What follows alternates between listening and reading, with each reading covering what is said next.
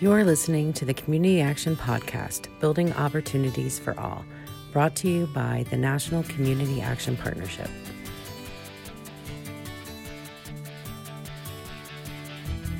Hello, everyone. Thank you so much for being with us here today for the third episode of the Community Action Partnership Podcast, Building Opportunity for All. Today, our guest is David Bradley, the Executive Director of the National Community Action Foundation. I know for many of you, David doesn't need really much introduction, but we have to introduce David as the author of the original Community Services Block Grant legislation and our leader today as we move forward with the future of community action and the future of the Community Services Block Grant. David, thank you so much for being with us here today on our podcast. Well, it's a pleasure to join you today. We appreciate you being with us. I know that CSBG is on your mind. I know that we are in the 116th Congress. What would you like to share with our audience, both within community action and outside community action, folks who are listening with us today? Where would you like to start? Well, the general impression of Washington, which is correct in many ways, is that the city is dysfunctional, that the parties are at each other's throats, that Congress is bracing for a fairly significant battle with President Trump over funding for the wall, over investigations, over debt ceiling, immigration, things like that. So you have a lot of partisan warfare, dysfunction, gridlock. But beneath that, I think people who listen to this podcast should realize that beneath that, progress is possible, particularly on our kind of issues. Mm-hmm. So I'm finding that in a city in which everyone pulls back, waits for the battles to start, the big battles that are far above my pay scale, that's the best time to move forward and meet and talk to members and plan on what could be a very interesting legislative year for the network. Well, I love the phrase "progress is possible." You must go through, I can't even imagine how many pairs of shoes walk in the halls of Congress. Can you let folks know kind of what you're going to be doing over these next few months to engage with Congress and to let them know if they want progress, community action is the space to achieve it? Well, for the last two Congresses, 114th, 115th, we've introduced a Community Services Block Grant Reauthorization Bill. And we've moved it forward, but certainly did not get it over the finish line. But we learned on what issues are popular, what issues are controversial, who's our friends, and who might we have some either problems with or some additional work to do to get them in our corner. I would expect that in a very short period of time. A short period of time is this winter, before spring starts. You'll see a new Community Services Block Grant Reauthorization Bill, and I think you'll see the parties really work at coming together on a couple of previously controversial issues. We've learned from in previous battles on where we ought to put, let's say, an opioids initiative. We've adjusted how we address issues like charitable choice, others, and it's going to be an incredibly strong bill, number one. Number two, since late last summer, early fall, I've pulled back from the Hill in terms of looking at how we present the arguments we make to Congress. So we've reinvented, just absolutely, first time in 36 years, absolutely reconfigured our presentations to the Hill, what works, what doesn't. I really broke it down. And I think that we're able to connect better with members on things they want to hear, things that they might be interested in. Our visits in the districts with members are now more productive. And I think the best news is this really has nothing to do with the Democrats taking over the House or the results of the 2018 elections, but the lineup on key committees that we deal with, both on the energy side, and the social services and Democrats is absolutely what I've been hoping for and working on for almost a decade. The leaders that we've cultivated are now in a position to lead on behalf of our programs. So people may look at Washington with dismay and disgust. I'm finding that this is the time to move forward and be bold and attempt to do some things, and that's exactly what we're going to do. Well, it sounds like you're going to be armed with a strong bill, and as you said, it's responsive to what you've learned and your ability to pivot and navigate with both Dems and Republicans. That has been how Community Action and CSBG has navigated the last on several decades and how we'll move forward. Talk a little bit more about your excitement about the committee leadership and folks on those committees. Committees are where work happens and where the ball moves down the field. Can you say a little bit more about some of how you're going to be working with leadership to move our balls down the field?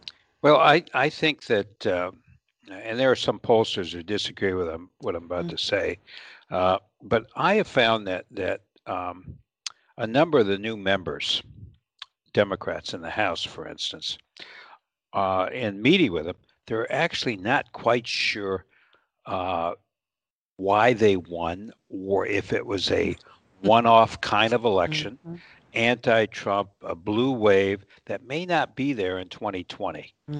So there's some they're already worried about 2020 versus 2018.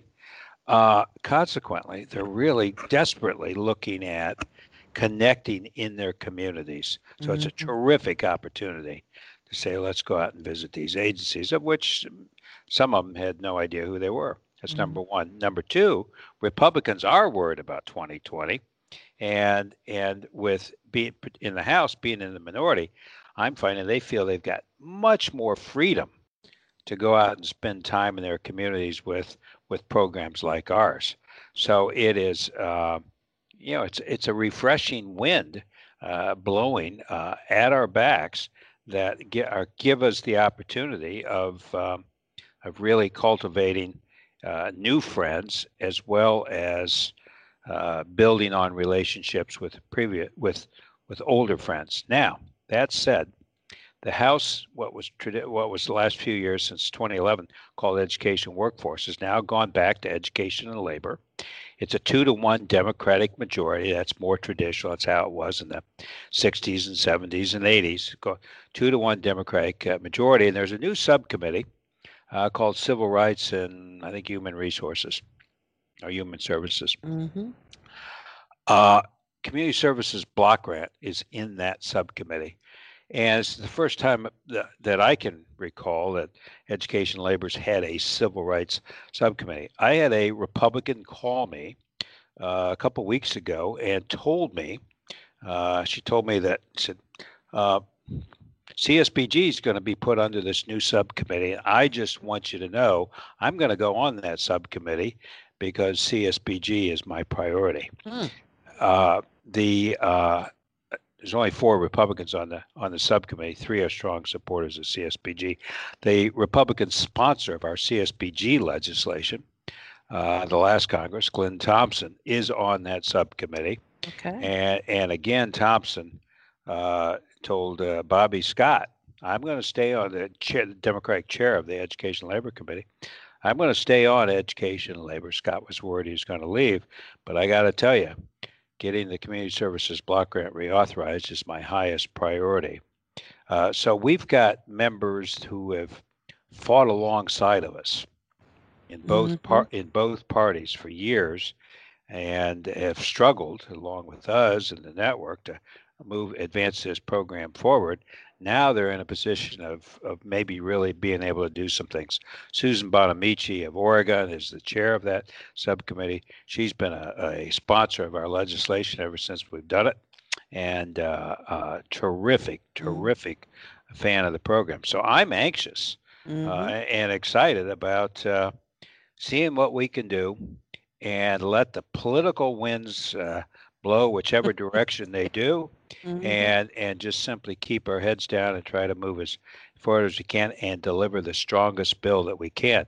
Keep in mind, even if at the end of the day this year, Congress, for 6 or 8 or 9 months is tied up in the investigations and tax returns and just funding, border wall, all of those things going on.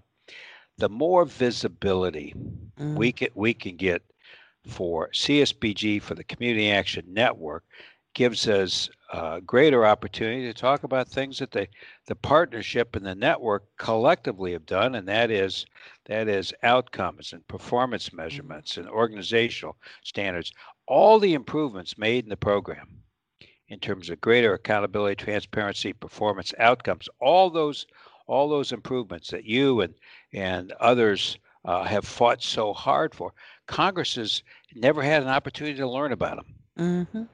So any sunshine on this program, any daylight is positive, and so I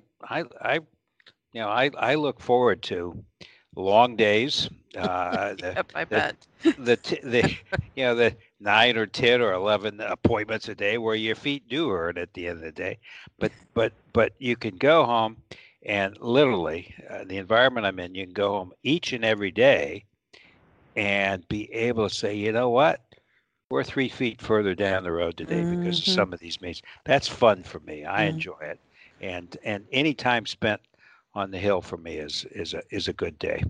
Well, you certainly sound energetic and ready to take the Hill and move the ball. And the power of having the Democrats and the Republicans on that subcommittee that are supportive of CSBG and community action, I think offers some great opportunity. We're going to take a quick break, and then we will come back. And David, I want you to kind of let our folks know what can they be doing as they enter this new Congress. You kind of highlighted and spotlighted a few pieces on accountability, but we'll be right back, and we'll talk a little bit about introducing and getting the new members of Congress more knowledgeable about the network. We'll be right back. Here at the Community Action Partnership, we encourage all community action associations and local community action agencies to join NCAF at their annual legislative conference. This year it's being held in Washington, D.C., March 20th through the 22nd, and he also has a pre-con session on March 19th. I hope we'll see you in D.C. at the NCAF conference. I also hope that you will subscribe to NCAF's e-newsletter, CapFacts. CapFacts is the source for all information CSBG related, as well as weatherization. I know I turn to CapFacts every time it comes out to hear what's going on the Hill and in David's world when it comes to his work on CSBG. You can find out more information and register for the conference at NCAF's website, www.ncaf.org.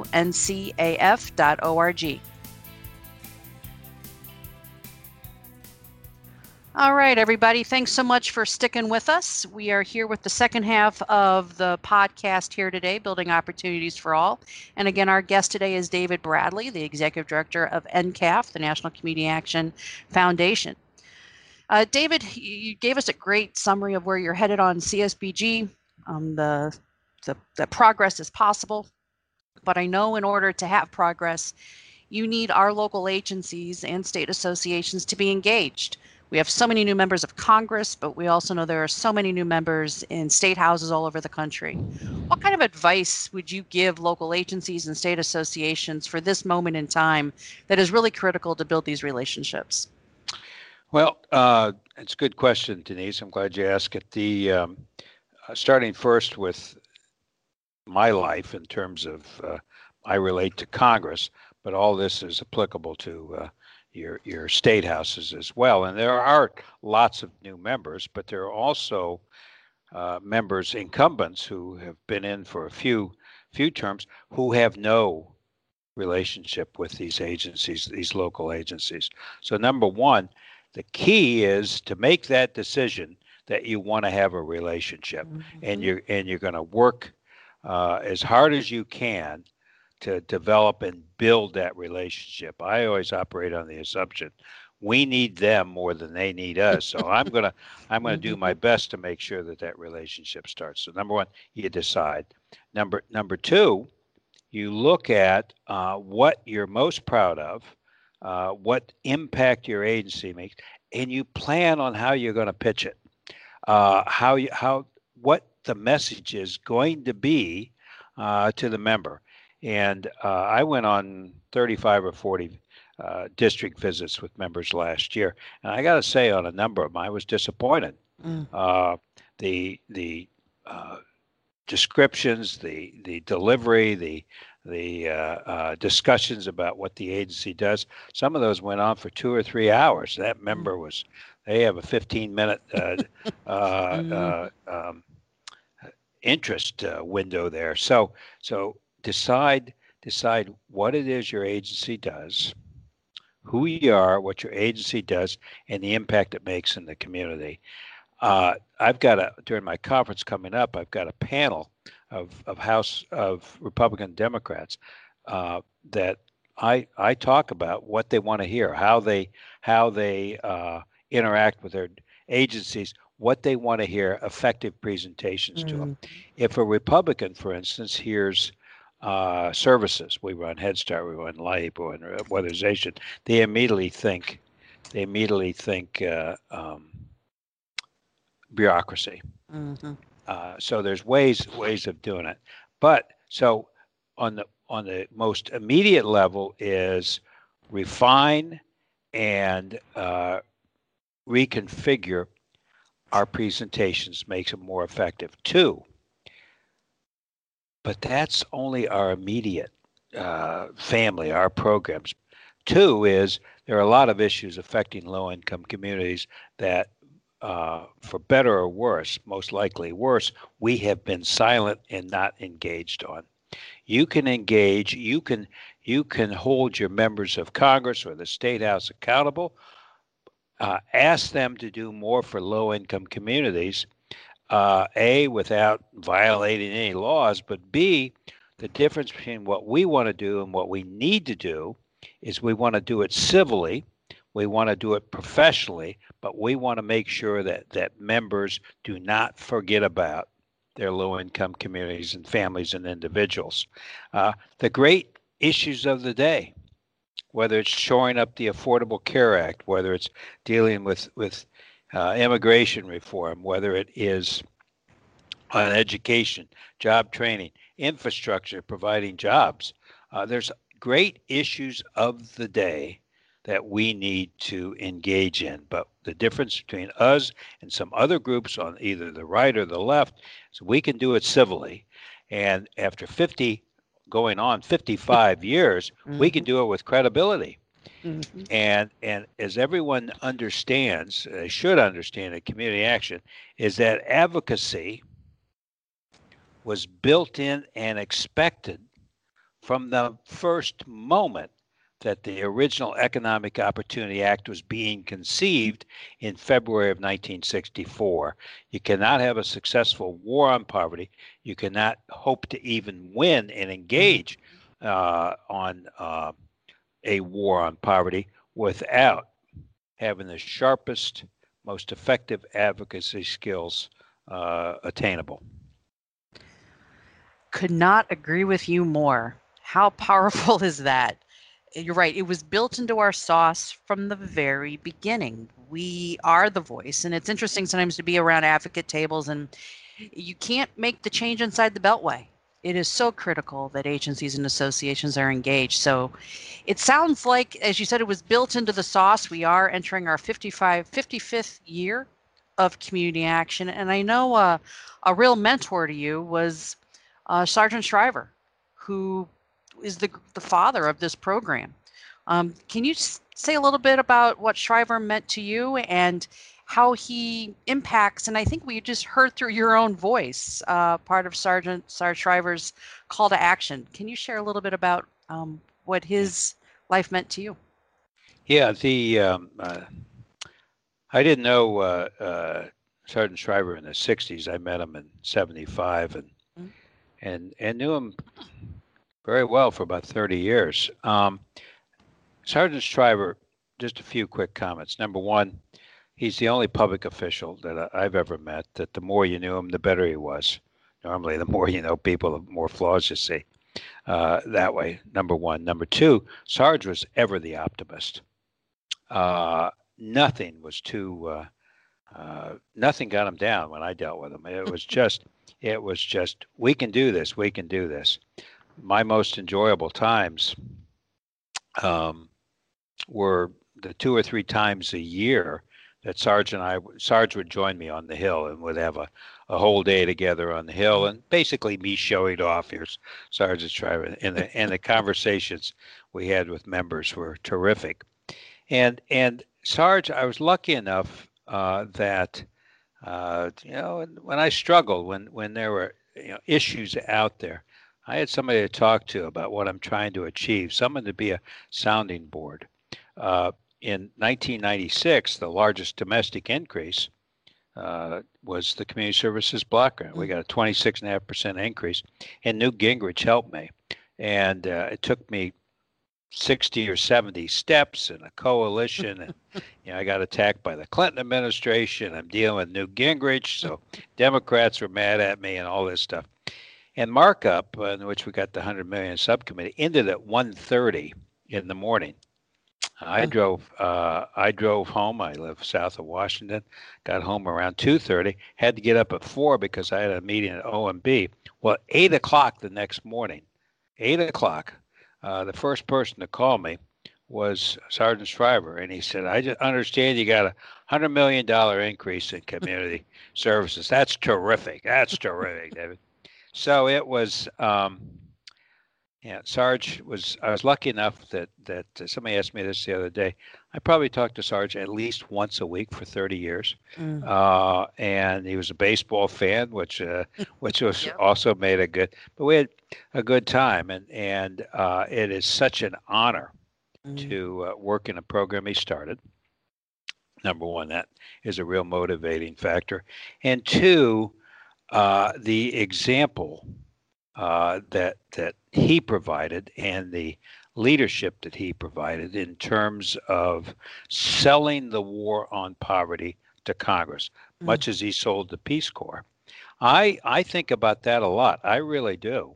And there's a story out there about late at night, and he'd been on the Hill, and he was on the Senate side on legislation, and it was 7:30 to 8 o'clock at night, and almost everybody had gone home in Washington, and he's still working the Hill, and he sees Barry Goldwater's Senate office door open. So he walks in, and he ends up going in and making the pitch for the war on poverty to Barry Goldwater at 7:45 at night. And Goldwater wasn't necessarily the strongest supporter, but I like that. And that is, there's always time to try to get one more meeting in, one more opportunity to gain an ally or a friend or a supporter. And so knowing how Mr. Shriver, whether it was Peace Corps, whether it was war on poverty, whether it was Special Olympics, whether it's when he was ambassador to France, knowing that Sarge really had no second gear, life was third or fourth gear, always working forward. I like that, and that has been a model for me. And the other thing about Sarge was his curiosity. Sarge always wanted to learn, always was this thirst for knowledge, and never felt comfortable in terms of that he knew everything. Always reached out, read current events, just this thirst for knowledge because he's curious. That's been an important guideline in my life, and that is I always want to be curious. So I wish, I miss Sarge, and he had a very good life, and it certainly would be interesting to get his take on public affairs today. But one thing I know that if Sergeant Shriver were here, that he would be saying to the entire network, and that is never give up, never feel down, and never refuse to be optimistic. Those are powerful words to take away. And David, when all those adjectives that you used to describe Sarge, so many folks, including myself, see those in you. You are tireless. You are optimistic. You never lose a chance for the next meeting, whether it's at 6 in the morning or 10 o'clock at night. You are tireless. You really do embody the spirit and promise that Sarge left us with the call to community action. So thank you for all you do. Thanks for joining us here today. We look forward to your conference in March here in DC. And thank you everyone again for listening, and visit NCAF at www.ncaf.org. And if you ever need any information, reach out to NCAF on CSBG, Community Action. And David, again, thanks so much for being with you, and we'll talk to you soon. Take care. Thank you very much.